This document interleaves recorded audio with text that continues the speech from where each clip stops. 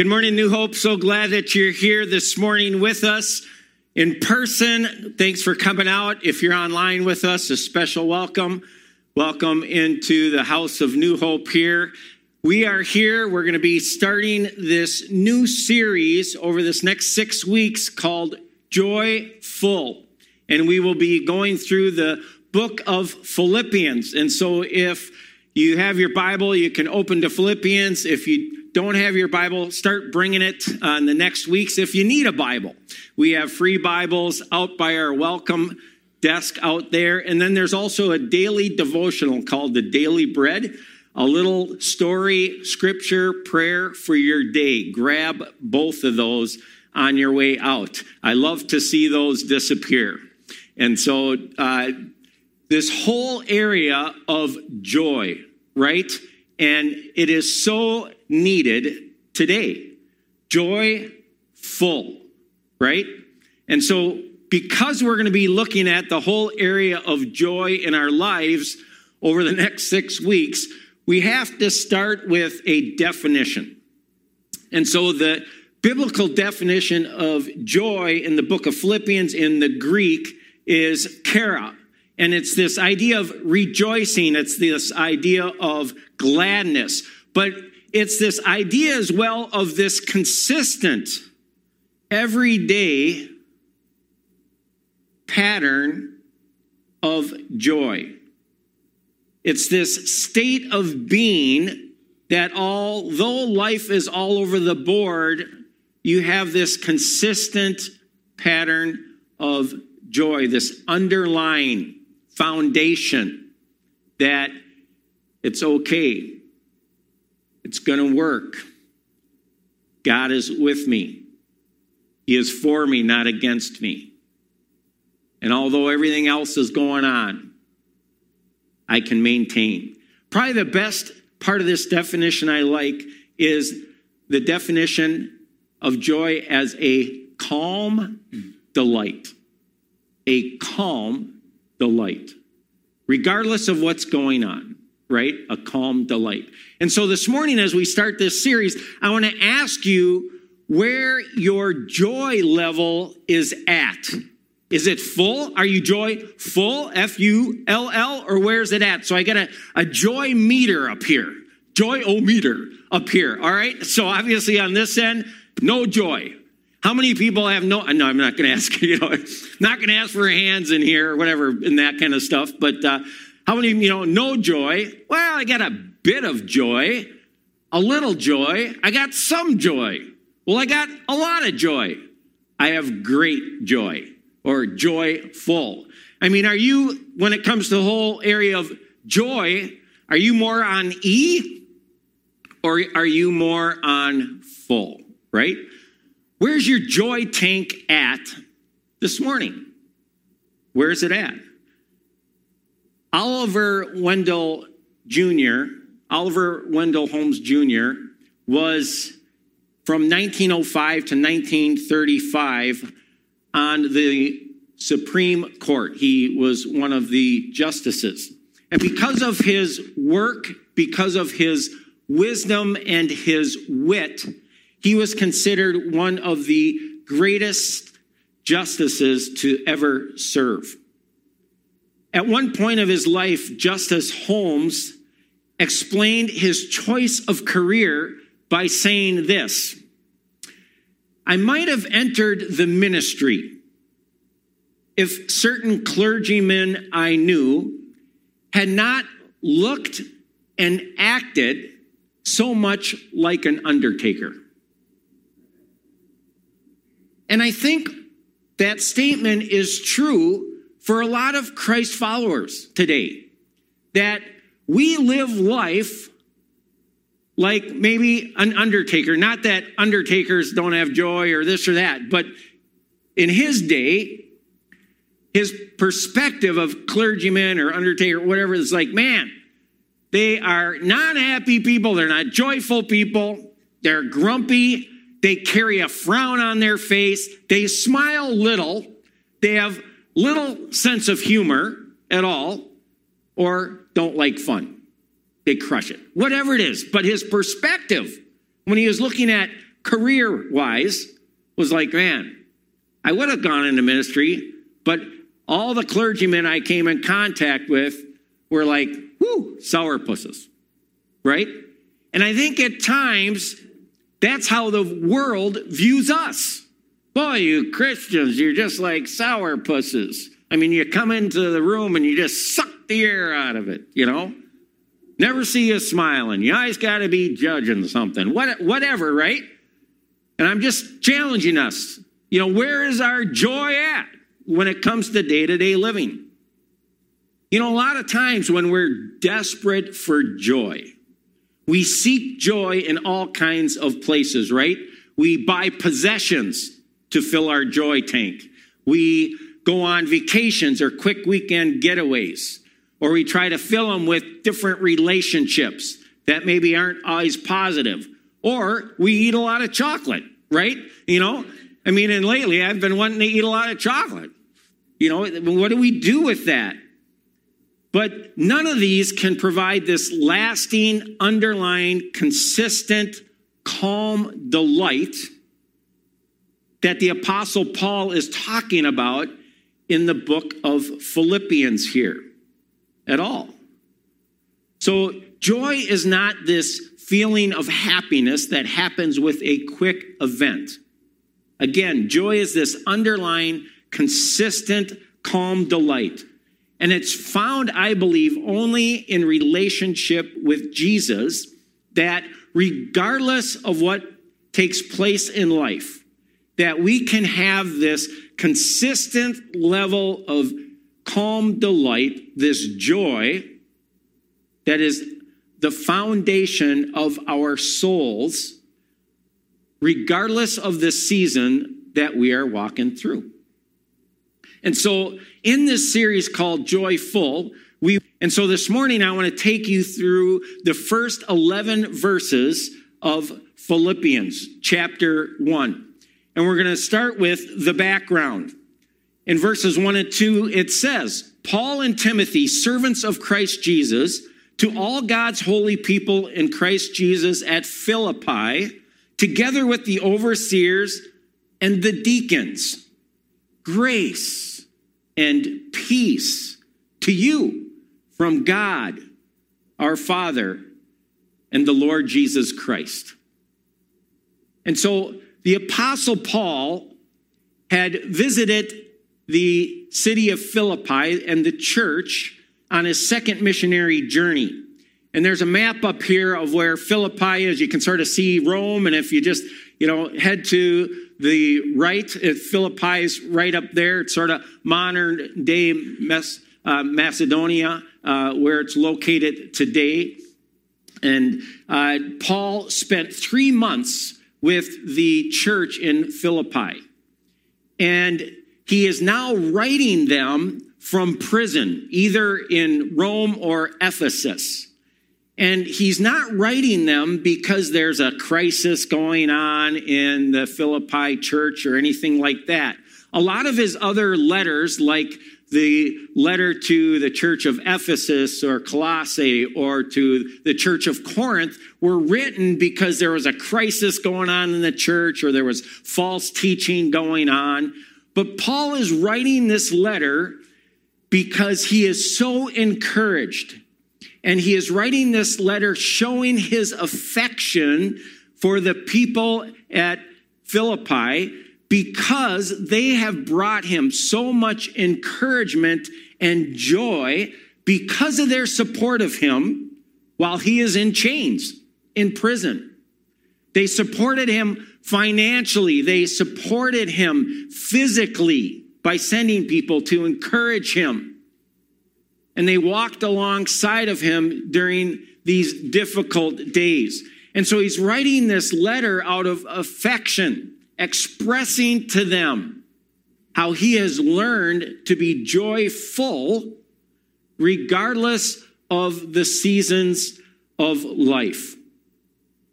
And so it's interesting that as Paul is writing in prison, in chains, and prison back then was not happy-go-lucky. I mean, prison now isn't happy-go-lucky. But back then, some of these prisons Most of them was a hole in the ground. They were underground in the dark. And they were not places where you were well fed, well clothed, and well taken care of. The Roman government was not going to put money into their prisoners. And typically they were there to die. But in this situation, and because of the encouragement and support from the church of Philippi, throughout his letter, he refers in one manner or another to the word joy as his demeanor. That's where his soul is at, that he is joyful, even in prison, even in chains, even with the thought that any day I could be executed. And so how can this be? I mean, how can this guy do this, right? It's amazing. Well, I believe that Paul, in these first 11 verses, give us why he can be joyful, stay joy-filled. And I believe he gives us this picture of the alternator and the battery. You see, when you go buy a battery in the store for your car, your boat, RV, or whatever, and you put it in the RV, the boat, or the car, if you just put it in and you do not connect it to the alternator, that battery comes with charge. It's charged up, right? Maybe you could say it's joyful. But if you don't connect it to the alternator, when you start driving and you're hauling something or you're going up some big hills or whatever, that battery's charge is going to be challenged. Why? Because of life stuff. And the charge is going to start to deplete and decrease. And eventually, it is going to hit empty. And that can be, this battery can be a picture of our joy in our life. That, hey, yeah, we can say I'm joyful, but if it is not connected to the alternator, and what Paul is going to describe in the remaining verses in Philippians 1 through 11 to us, our joyful life is going to be depleted. It's going to go down. In order for the battery to continue to work and stay joyful with the hills and the valleys in life, the weather that comes at it, the towing of stuff, whatever, it needs to be connected to the alternator, which continues to fill it with the charge or with the joy. And so Paul gives us three sources, or what I would say alternators, that he has experienced in his life that keeps his joy battery full. And the first one that he explains to us in the next verses is the backing of others. The reason that he can stay joyful is because he has the backing of others. He has others around him. This is what he says in verses 3 through 5 and verse 7 and 8. He says, I thank my God every time I remember you. Now, listen, I know in my life that some people who remember me, they don't thank God. I mean, there are people in my life who I remember, and I'm not like, thank you, God. Thank you. If I'm honest. Seriously, right? But here Paul is saying, man, I thank my God every time I remember you. In all my prayers for all of you, I always pray with joy. Why? Because of your partnership in the gospel from the first day until now. Man, Paul has this joy. Why? Because he has the backing of the Philippi church, these individuals who love him and bring joy into his life.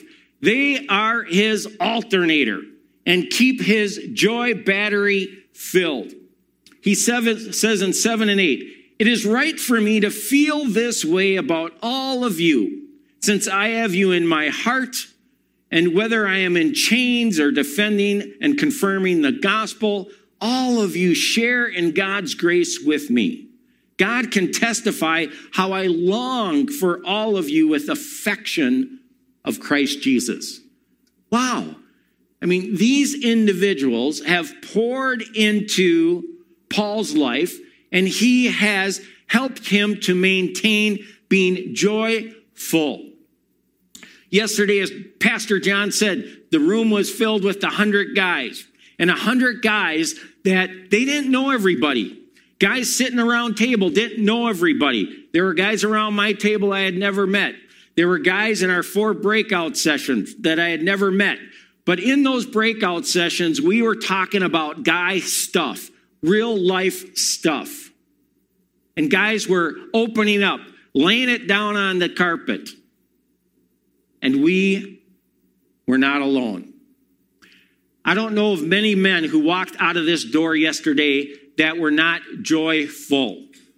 They were challenged because as men, we have work to do through Jesus Christ in our life.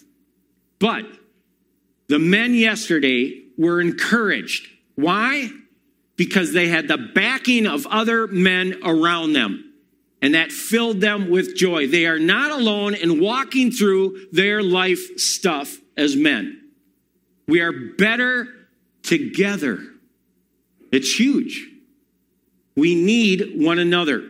And that's what Paul is saying here. And that's why he has such affection for the people of the church of Philippi as he's in chains in Rome or Ephesus. And he's saying, I'm still joyful. Why? Because you got my back. You are with me. You are for me. I love the picture we get in the book of Exodus, Exodus 17, of this whole idea of the need for others, right, in our life. And how the need of others helps us to overcome our challenges or the fight in our life. In Exodus chapter 17, Moses calls Joshua to go out and fight the Amalekites. But Moses doesn't send Joshua out on his own. He tells Joshua that, hey, as you are out fighting, I am going to be up on the hill supporting you. And as I raise my hands, God will give you victory. But we see in the story that the battle is long. It's all day. And Moses gets tired. But yet there is Aaron and another man, Hur, who are with Moses to encourage him and uphold him so that eventually Joshua can win the battle. Let me read you this short story. The Amalekites came and attacked the Israelites at Rephidim. We've all been attacked in this room. Moses said to Joshua, choose some of our men and go out to fight the Amalekites. Tomorrow I will stand on top of the hill with the staff of God in my hands. So Joshua fought the Amalekites as Moses had ordered, and Moses, Aaron, and Hur went to the top of the hill. Now, as long as Moses held up his hands, the Israelites, they were winning. But whenever he lowered his hands, the Amalekites were winning. When Moses' hands grew tired, they, meaning Aaron and Hur, took a stone and put it under him, and he sat on it. Aaron and Hur held his hands up, one on one side, one on the other, so that his hands remained steady till sunset. So Joshua overcame the Amalekite army with the sword. Do you see that awesome picture? And how Moses says, hey, I'm going to be on the hill. I'm going to have your back. And as my hands are raised, you're going to have victory. But he's human, and he can't keep his hands raised all day long. And so Aaron and Hur come alongside Moses then. And each takes a hand and holds it up for the rest of the day so that Joshua can have victory, Moses can have victory, and ultimately the nation of Israel. When we are walking through stuff in life, and our joy battery in our life is being challenged because of the hills or the weather or what's ever coming at us, the Apostle Paul is saying, man, you need to be connected to the alternator of others so that you can stay joy-filled through your journey.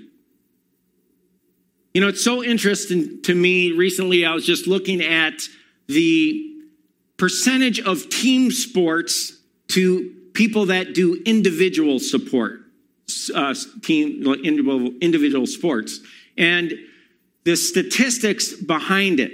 And they say that obviously the majority of people do team sports. And when they studied anxiety and stress in athletes, that individuals who are doing individual sports have twice as much anxiety and stress as those who do team sports. Why? Because they're alone. They're alone in the battle. And I'm not saying that's this negative, but the fact that their stress and anxiety is twice as much because they're in the battle alone, as opposed to those who do team sport. And I would say that is probably true in our own lives. If we decide that, hey, I'm going to do life individually, I guarantee that we will have probably twice as much anxiety and stress as opposed to doing it as a team sport life. That's why the Apostle Paul encourages us so much in Hebrews chapter 10 to meet together in the flesh and not forsake it, to come together as you have this morning. He says this in verses 24, 25. And let us consider how we may spur one another on toward love and good deeds, not giving up meeting together as some are in the habit of doing. Who needs church? Come once in a while, right? But encouraging one another. Why? And all the more as you see the days approaching. I mean, days are getting tougher, right? We can just see it in our world. People's joy levels are being challenged. Why? Because they're not connected to others. People aren't attending church as much. The average is once a month. That's the average attendance, once a month. So 12 times a year, connecting with the family of God. But Paul's saying, hey, we need to get together so we can spur one another on to love and good deeds, so we can encourage one another, so that we can fill each other's joy battery. And regardless of life stuff, stay joy full, F-U-L-L. Keep walking it. It was interesting when I was doing my dissertation for my doctoral program. My whole dissertation was on this whole idea of presence and touch, and how presence and touch is so critical in growing as individuals and growing the church. And when I talk about presence and touch, I'm talking about being around God's people within 4 to 6 feet or whatever, being around them. And then touch, meaning appropriate touch. Coming up to someone, putting your hand on their shoulder. Hey, how you doing, buddy? You know, hey, I heard about that tough thing, praying for you. And just this physical touch. And how critical it is, and how God shows us in his word how he lives out presence and touch, and how we need it for our lives. And so this whole idea is that they had this study called passive sociability. And passive sociability describes those who are alone in public. Meaning that if I would just go to the Starbucks and grab a cup of coffee and I'm reading, and I'm not meeting with anybody, I don't know anybody, people are coming in and out, or I go to the park, I'm sitting on the bench and just enjoying nature, and people are coming by and in and out. Or just I'm at the mall, I'm shopping alone, but I'm at the mall, I don't know anybody, I'm walking around.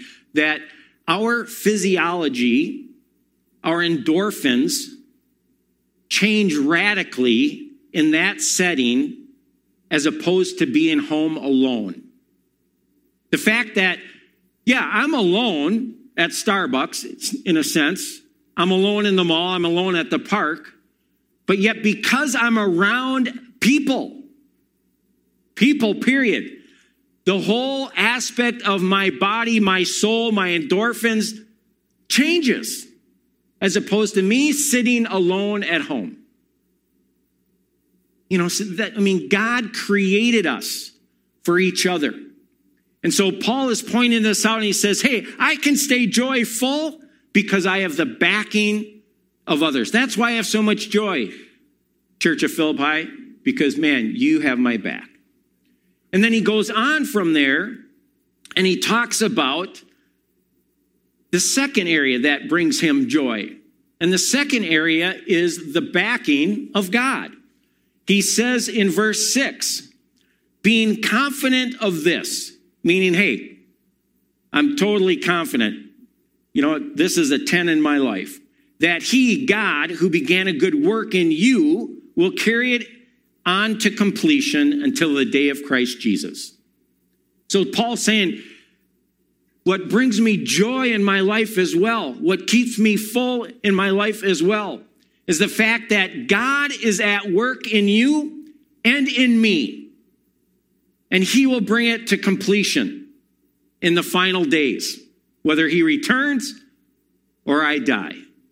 He will bring it to completion. I'm confident that he who began the good work in you is going to bring it to completion. He is at work in you daily. And so when it comes to God's work in the Christ follower and us here this morning, there's sort of three phases of God's work in our life. When we accept Jesus Christ as Savior and Lord, what happens is justification takes place. We are made right before God. We are made just before him. He sees nothing wrong in our life. There's a story of a man who went on vacation to England. And so he had his Rolls Royce shipped by boat. He had it shipped from England over to Europe, where he was going to take vacation. As he was driving around Europe, the Rolls Royce broke down. And so he called the company. He asked them, what should I do? And the company flew over a mechanic from Rolls Royce who fixed his car and said, okay, go on with your vacation. The guy flew back to England. When the guy got back from his vacation, he was wondering, boy, I wonder what that bill is going to be like, right? Rolls Royce, flying him over, back, that kind of thing. And so he contacted the company and said, hey, just calling about the bill. And this was their response. Dear sir, there is no record anywhere in our files that anything ever went wrong with a Rolls Royce. That is justification. That is how God sees us. Not because of what we have done, but because of what Jesus did on the cross for us. He has justified us. He has made us right before God. So that's what takes place when we accept Jesus Christ as Savior and Lord. And then we have the sanctification process, which is God changing us to look more like his son Jesus and less like us. It's like a remodeling project that we've all done at home, where we're remodeling the place, making it look different, right? And we can always see the big things, the big changes that God does in our life and that we do in our remodel project. But he wants to do it until completion, until either we take our last breath or he returns. And a lot of times, sometimes as Christ followers, when we've been in relationship for God for a while, we don't continue to invite him in to do the little stuff and to finish it off, right? It's sort of like my first kitchen remodel that I did. Man, I did all the big stuff and people could say, wow, that wall's gone and you did all this stuff. But when it got down to the little stuff, I never finished. The trim, the little foot trim, the trim, those kind of things. And every time you kept looking at it, you said, oh, that's right, I got to get the trim. 3 years later, I got to get that trim, But that whole sanctification process, man, he wants to put a filter in our lives, take out the old, bring in the new. And then the last piece of the journey As it says, he who began a good work and you will bring it to completion is the glorification. When we take our last breath or Jesus returns, we are glorified, meaning we are made perfect. Fully. Because we are now with him in his presence. And so Paul is saying, man, you can have joy. I can be joyful. Why? Because the God who created us and who we're in relationship with is continuing to do his work in us, regardless of how it looks. And so Paul is saying, man, if you want your joy battery to stay full, make sure you have the alternator and the backing of others. Make sure that you're connected to the alternator of your God, Jesus Christ, so that you can be joyful. And then lastly, he talks about the backing of prayer as the last alternator. He says in 9 through 11, and this is my prayer. So he is praying for them. They are praying for him, that your love may abound more and more in knowledge and depth of insight, so that you may be able to discern what is best and may be pure and blameless for the day of Christ, filled with the fruit of righteousness that comes through Jesus Christ to the glory and praise of God. And so Paul is praying for them that their love would increase, that their discernment of what is best for life, doing the next right thing, that their righteousness would be out ahead of their decisions, and that it would produce incredible fruit. Man, when we are doing the next right thing, when righteousness is out ahead of us, we have joy. We have peace. We're not living in guilt or shame. And Paul is praying for them, and the church is praying for him. And because of that alternator of prayer being connected, he says, I am joyful. Even in chains, even in Rome or Ephesus, I am joyful. Why? Because I have the backing of others. I have the backing of my God, Jesus Christ. And I have the backing of prayer. The power that comes. Why?